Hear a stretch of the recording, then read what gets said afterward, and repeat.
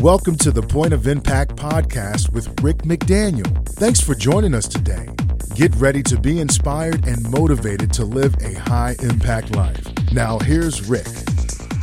Welcome to another episode of the Point of Impact podcast. I'm Rick McDaniel. It is great to have you joining us, and we appreciate you listening. And however you're doing that, Apple or Simplecast or iHeartRadio or Spotify or OnePlace, wherever you're listening, we appreciate it. And I really would ask you to just share this podcast with those that you know that you think would enjoy listening to it as well, as we continue to expand and to try to reach more and more folks and share our content with them and see if it connects with them and helps them. And so if you can do that, if you can give us any sort of a shout out on social media, that would be great. A review on any of the sites like Apple Podcasts, for instance, that would be great as well. Appreciate that. Ratings, reviews, whatever it might be. All that stuff's important. As an author, I know how important these reviews can be. People read them. They want to know what other people think. So what you think matters for sure, and can help other folks, and describe a little bit about why you listen and what you find helpful. And so I appreciate that. Also appreciate the book purchases, hardcover, softcover, ebook, however you can get it.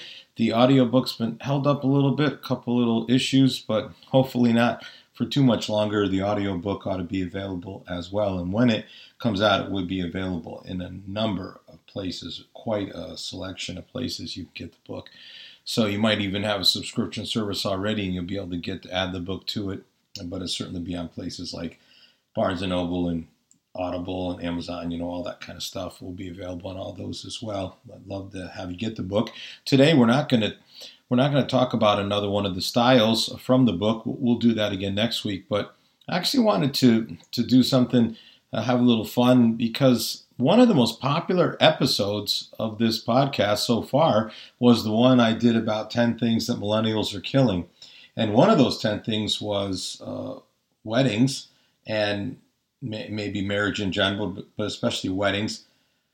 And I just thought, what if we took a deeper dive into that one particular subject of weddings and just see what is it? What's going on with millennials and weddings that is so different?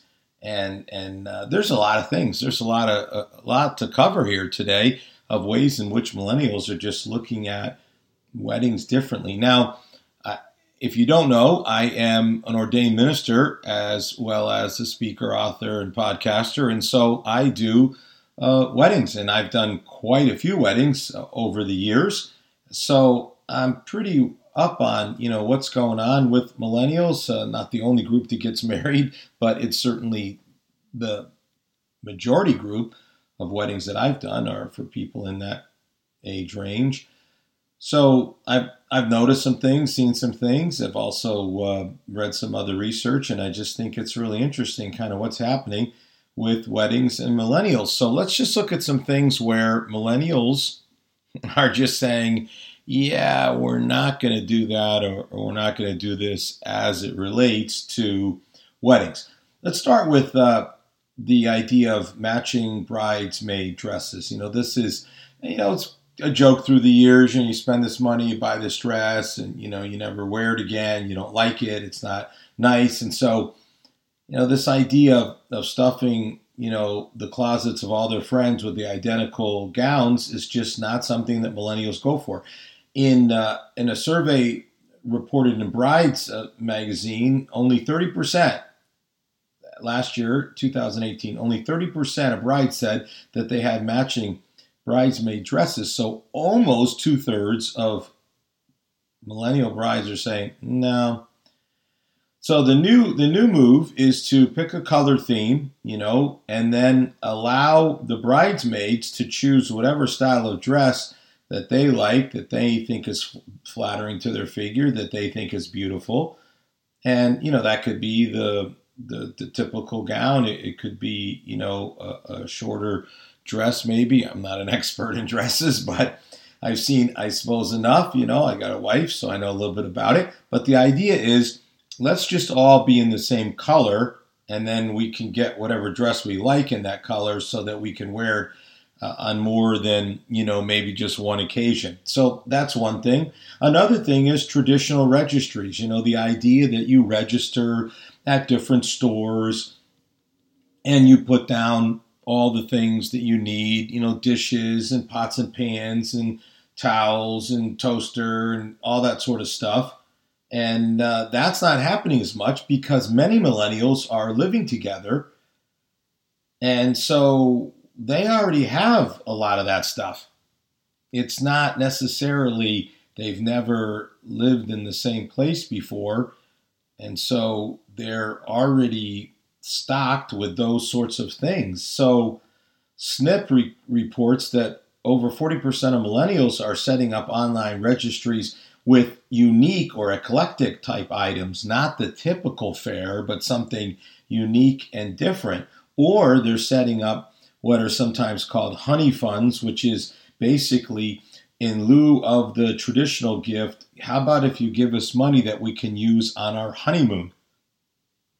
That's the direction that millennials are going. By the way, as someone who's counseled many couples before they're married, pre-marriage counseling, I'm a big believer in a honeymoon. I think, how you start off your marriage is important. So, I can see the wisdom of that. But again, different than the traditional registry. How about something like the garter toss? This tradition is an old one. It comes all the way back to the 14th century, where actually a piece of the bride's dress was thrown into a sea of people, and that was actually proof that the couple had then consummated their marriage. And it also was believed to bring good luck and fertility to whoever caught the garment. So men would fight over getting it. Today, only 32% of millennials are choosing to continue with this garter toss, according to Bride Survey. So 2/3 are saying, yeah, we think that's weird, or we don't like it for whatever reason, so we don't want to do it. So boom, there goes another of the wedding traditions down the tubes, thanks to the millennials. All right, how about another one? Here's a fourth one, the bouquet toss. Millennials are tossing the bouquet, but not in the traditional way. They're actually tossing the idea of tossing a bouquet. I guess the idea is when you spent a lot of money on a bouquet of roses and, all these other flowers, maybe you want to keep it as a souvenir and you don't necessarily want to toss it away. I remember when my only wedding we've had in our family, when my oldest son got married, it was a beautiful bouquet and it was in Venice, and man, it was, romance on steroids. And we actually were the ones that got the bouquet for them. And someone at the hotel knew a florist and did a beautiful job. And it's in all the pictures and all that sort of stuff. And so people just want to keep it. And there's also the idea that some millennials don't like it that, their friends that you say aren't married are kind of singled out. The singles are singled out. And so less than half of millennials now opt to toss the bouquet at a wedding. Wow. So again, less than half, that means that still there's still a group of millennials that are doing this. It's not like these things have completely gone away, but they're not what they once were. They're not seen in the same way. And again, if you've done a lot of weddings like I have, so I've been to a lot of weddings, literally, hundreds, you see a lot of stuff. And to not see the bouquet thrown is just kind of unusual. It's odd. Let's talk about another thing, while we're on this sort of stuff that happens at the wedding that gets thrown, the throwing of rice. Now, throwing of rice is, again, kind of one of these old ones. And the idea is that rice symbolizes rain, and that's a blessing of good fortune, and again, fertility for a couple.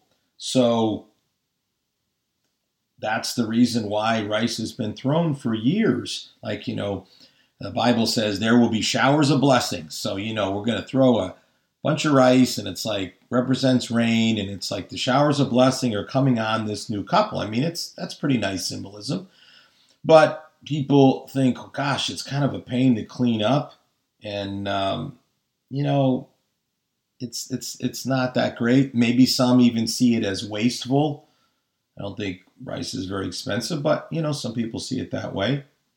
So blowing bubbles, maybe is the newest thing that gets used, or maybe there's nothing like that at all. Those sorts of things just go away. So again, millennials and wedding traditions.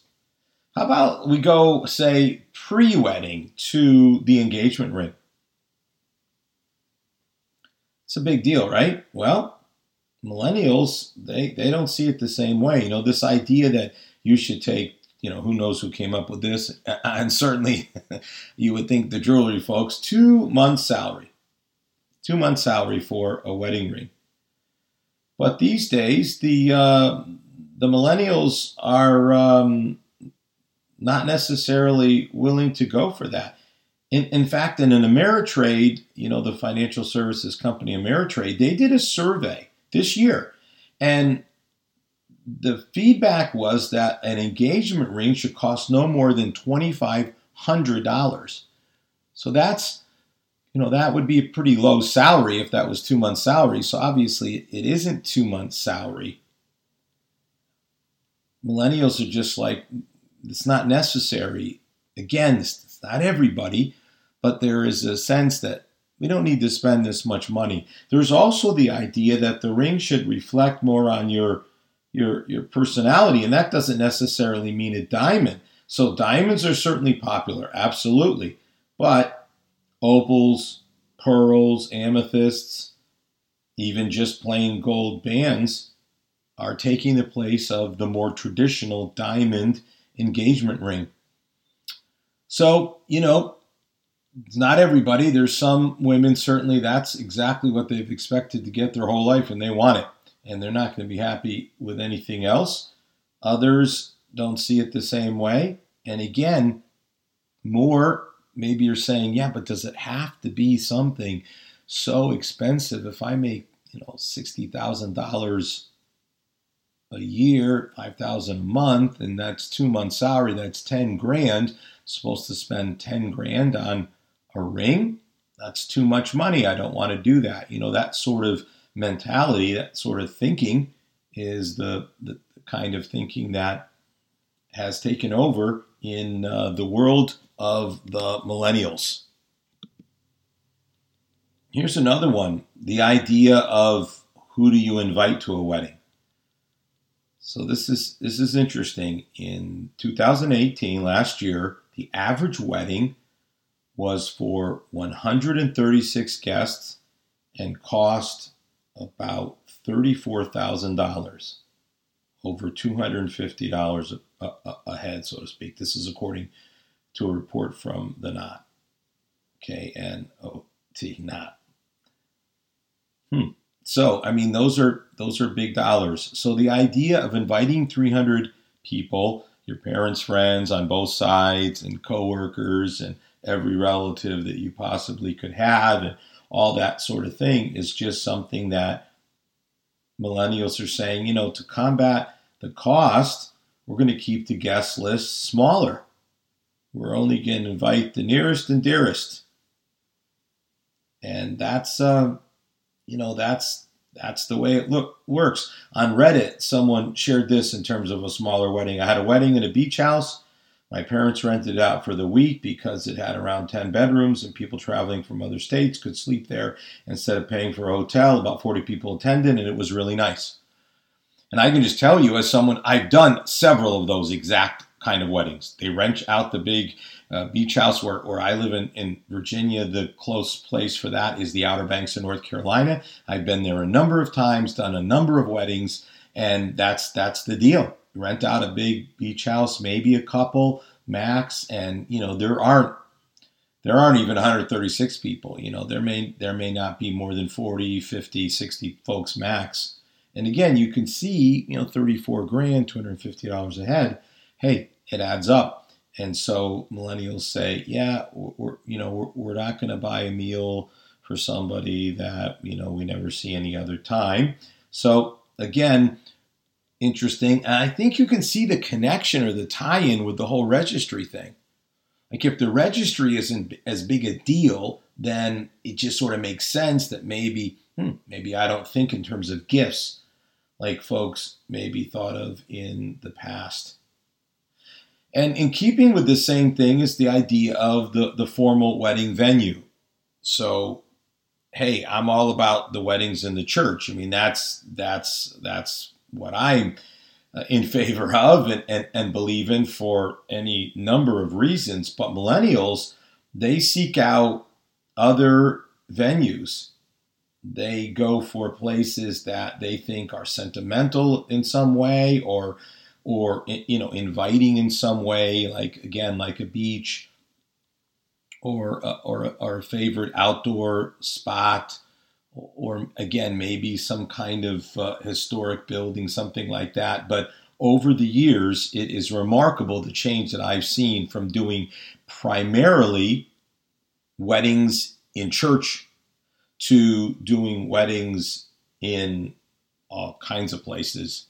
And then there is even the destination wedding. I went one time, the couple flew me to Georgia to a vineyard, and that is where the wedding took place, in this vineyard. Another time, a couple wanted to do a destination wedding in Jamaica. Now, at the last minute, I got X'd out of the program, unfortunately, and missed my free ride to Jamaica. But this is definitely a change. It's just not the way things necessarily were. And so that's the wedding part. Now, how about, when you talk about like a reception, the idea of the reception and where would the reception be? Again, according to the Knot, only 16% of couples choose to have their wedding at what you might call the traditional spot. And again, the reception, many times what's happening is that on a number of these, where the same place that holds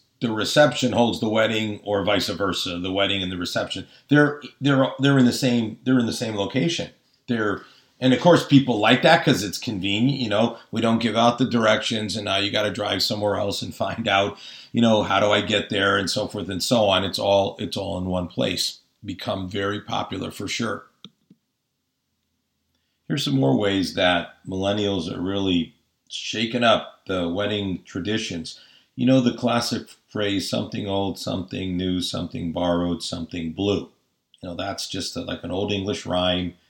And it's meant to signify the sort of 4 good luck items a bride would have with her on her wedding day. It's tradition that goes back a long time, but it does not carry weight with millennials. Going on a scavenger hunt for 4 items is seen as an extra chore on an already long to-do list. So millennials are like, not necessarily. Maybe bridesmaids wear blue dresses, and that can count as the something blue. And, if I can have something old and something new, so be it. If I can have something borrowed, but it just isn't, like a focal point, whereas in the past it would be like, I have to have these 4 items. Have to have them, whatever it takes, whatever, effort is needed. We've got to round up these 4 items because it's absolutely crucial to have in order for this wedding to take place. Millennials just don't think that way and just reject that as something that has to happen and has to be done. Here's another one. The idea that you don't see each other until the ceremony. This old tradition of not peeking, is kind of an interesting backstory to it. In the age of arranged marriages, the groom wouldn't see the bride until the morning of, so he wouldn't back out at the last minute. That's really where it comes from. Like, we're not going to let you see who this bride is that we've arranged for you. You'll only see her right at the wedding ceremony, so you'll have to go through with it whether you like what you see or not. And so these days, of course, couples are together for really a remarkably long time, close to 5 years according to a report in Bride's book. 5 years, 89% of couples cohabitate prior to getting married. Wow. So living in sin, what happened to living in sin? It's completely changed.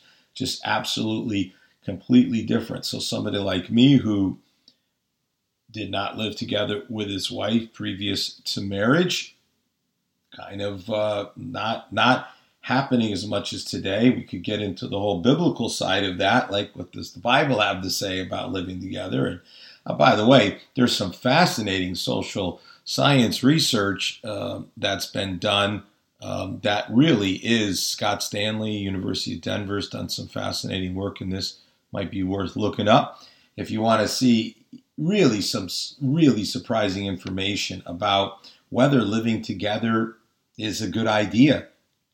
I mean, again, the idea is let's sort of take a test run, but man, the research does not back that up at all. For instance, couples that live together, is it helping them not to get divorced?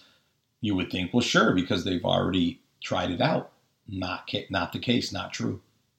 Nope, research does not back that up at all. And there's a number of other fascinating pieces of research that have been done about cohabitation and living together and whether it really is a good idea. But that's the one for another day. Let's just say that, that the idea of not seeing each other when couples stay together the night before the wedding, that's unheard of. I mean, absolutely unheard of. And even still today, couples who live together, you'll still see that where they'll say, yeah, well, they're not going to be together the night before, but we'll save on hotel costs, transportation costs, whatever else, and we'll just be together. That is a millennial move that is really, really a difference from years and years and years and years and years of wedding traditions as they relate to not seeing the bride before the wedding actually takes place. Let's go back to the dress for just a moment, and I think it's just interesting. So the floor-length white wedding dress, I mean, obviously it's still an item, absolutely, and there's television shows about this and all that sort of stuff. The white wedding dress became a bridal staple in the 1800s when Queen Victoria wed King Albert and donned a dress made of lace and, white lace. And so this tradition, which, a couple 100-year-old tradition that's been going on forever, is getting a makeover, again, thanks to millennials. So non-white wedding dresses offer a chance for the bride to be unique, to save money, potentially. And so there's a change then in some thinking. So even colors like beige and blush and yellow, even gray and black are dresses that millennial brides are wearing. And it's really amazing, again, if you're used to seeing the white wedding dress. In other words, you do a second marriage and you understand that that's not the case. But this is, is different. And, anything that's not marked wedding is cheaper. And so some brides are saying, you know what? That's the way I'm going to go. There's even a move toward wearing like pantsuits instead of dresses. I don't think that's very common. I'm not sure if I've ever even done one wedding like that. But, shorter dresses that aren't necessarily white, these sorts of things are definitely happening more than they ever did before. And it is positively being led by millennials. And then, one more that fits into this, which is the idea of the traditional veil. Now, the veil is being transformed with almost like flower crowns or elaborate headpieces, could even be made of like pearls or silver, things like this. Just almost, this other almost princess sort of look in a different way. Some brides are even going away from veils altogether, and some are even using the sort of like the cape. Some even like the hood. It's again, I can't say I've seen a lot of them, but definitely the veil is just not something that is in style like like it once was. So again, as I said, we take a deep dive into one of the 10 things that millennials are killing off, because this one of all of them really it has a lot more to it, than maybe brick and mortar banks or some of the other things, golfing, some of those things we've talked about. This one here it's got a lot to it. And of course, you can see some of the reasons why there's been changes, because some of these traditions simply, again, when you talk about living together and white being like pure and virgin, then where does that fit into the picture and things like that? You can sort of see how some of these things go. And again, the number one thing obviously is the cohabitation, because don't need a registry because we already have all these things. So you can kind of see how this movement toward cohabitation really ends up changing weddings. And it's not just these traditions, but obviously even this lengthy time before even getting married, so that the average age of someone getting married has gone up significantly. I mean, very, very significantly. It's rare now for, say, someone like me to marry a couple in which, say, they're in their like earlier or middle 20s. The idea that you get out of college and you get married, this is the sort of way that I would have been done in my time, dating myself, I guess, is just not the same. And so everything is pushed back. And then when you push back time and you bring in living together, you end up seeing how these changes can just very logically happen, and you lose some of these traditions that have been around. Again, none of these things are by any means everyone. I mean, you've heard some of these statistics. There's still, a third to a half that are still participating in traditional type weddings. So that's obvious, but it is definitely fascinating to just see some of the differences and the changes that have taken place when you talk about millennials and how it is that they look at weddings and marriage and all these things. And the final thing I would just say about that is that a marriage is still a super valuable thing. And it's because of this marvelous word, commitment. It's making a commitment. And commitment is so vital to success. My classic phrase is successful people are just ordinary people who make commitments others are unwilling to make. You will never regret making a commitment. I've made commitments my whole life, and they are absolutely key to success. I mean, you can't have a home without commitment. You can't have a marriage without commitment, and you can't have a military unless my son's in the military. He's got to stand up there and pledge a commitment. I'm going to defend the United States against all enemies, foreign and domestic. I'm gonna take my orders from the president, and I'm going to be committed. And you go right down the list of where commitment makes such a difference in your life. And no one's ever won a gold medal, won a championship, built a business, none of these things without enormous amounts of commitment. And so that's the value of marriage, is that marriage is a commitment, a significant commitment to one person. And you'll never regret making commitments, and you'll never regret making a commitment in marriage, because it's such a foundation to your entire life, your entire community, family, everything. So I encourage you, make the commitment of marriage. Traditions are one thing, but make the commitment to marriage. You absolutely will not regret it. All right, till next week. It's been great having you listening today. Bye. You've been listening to the Point of Impact podcast with Rick McDaniel. Thanks for tuning in, and we look forward to you joining us for our next episode.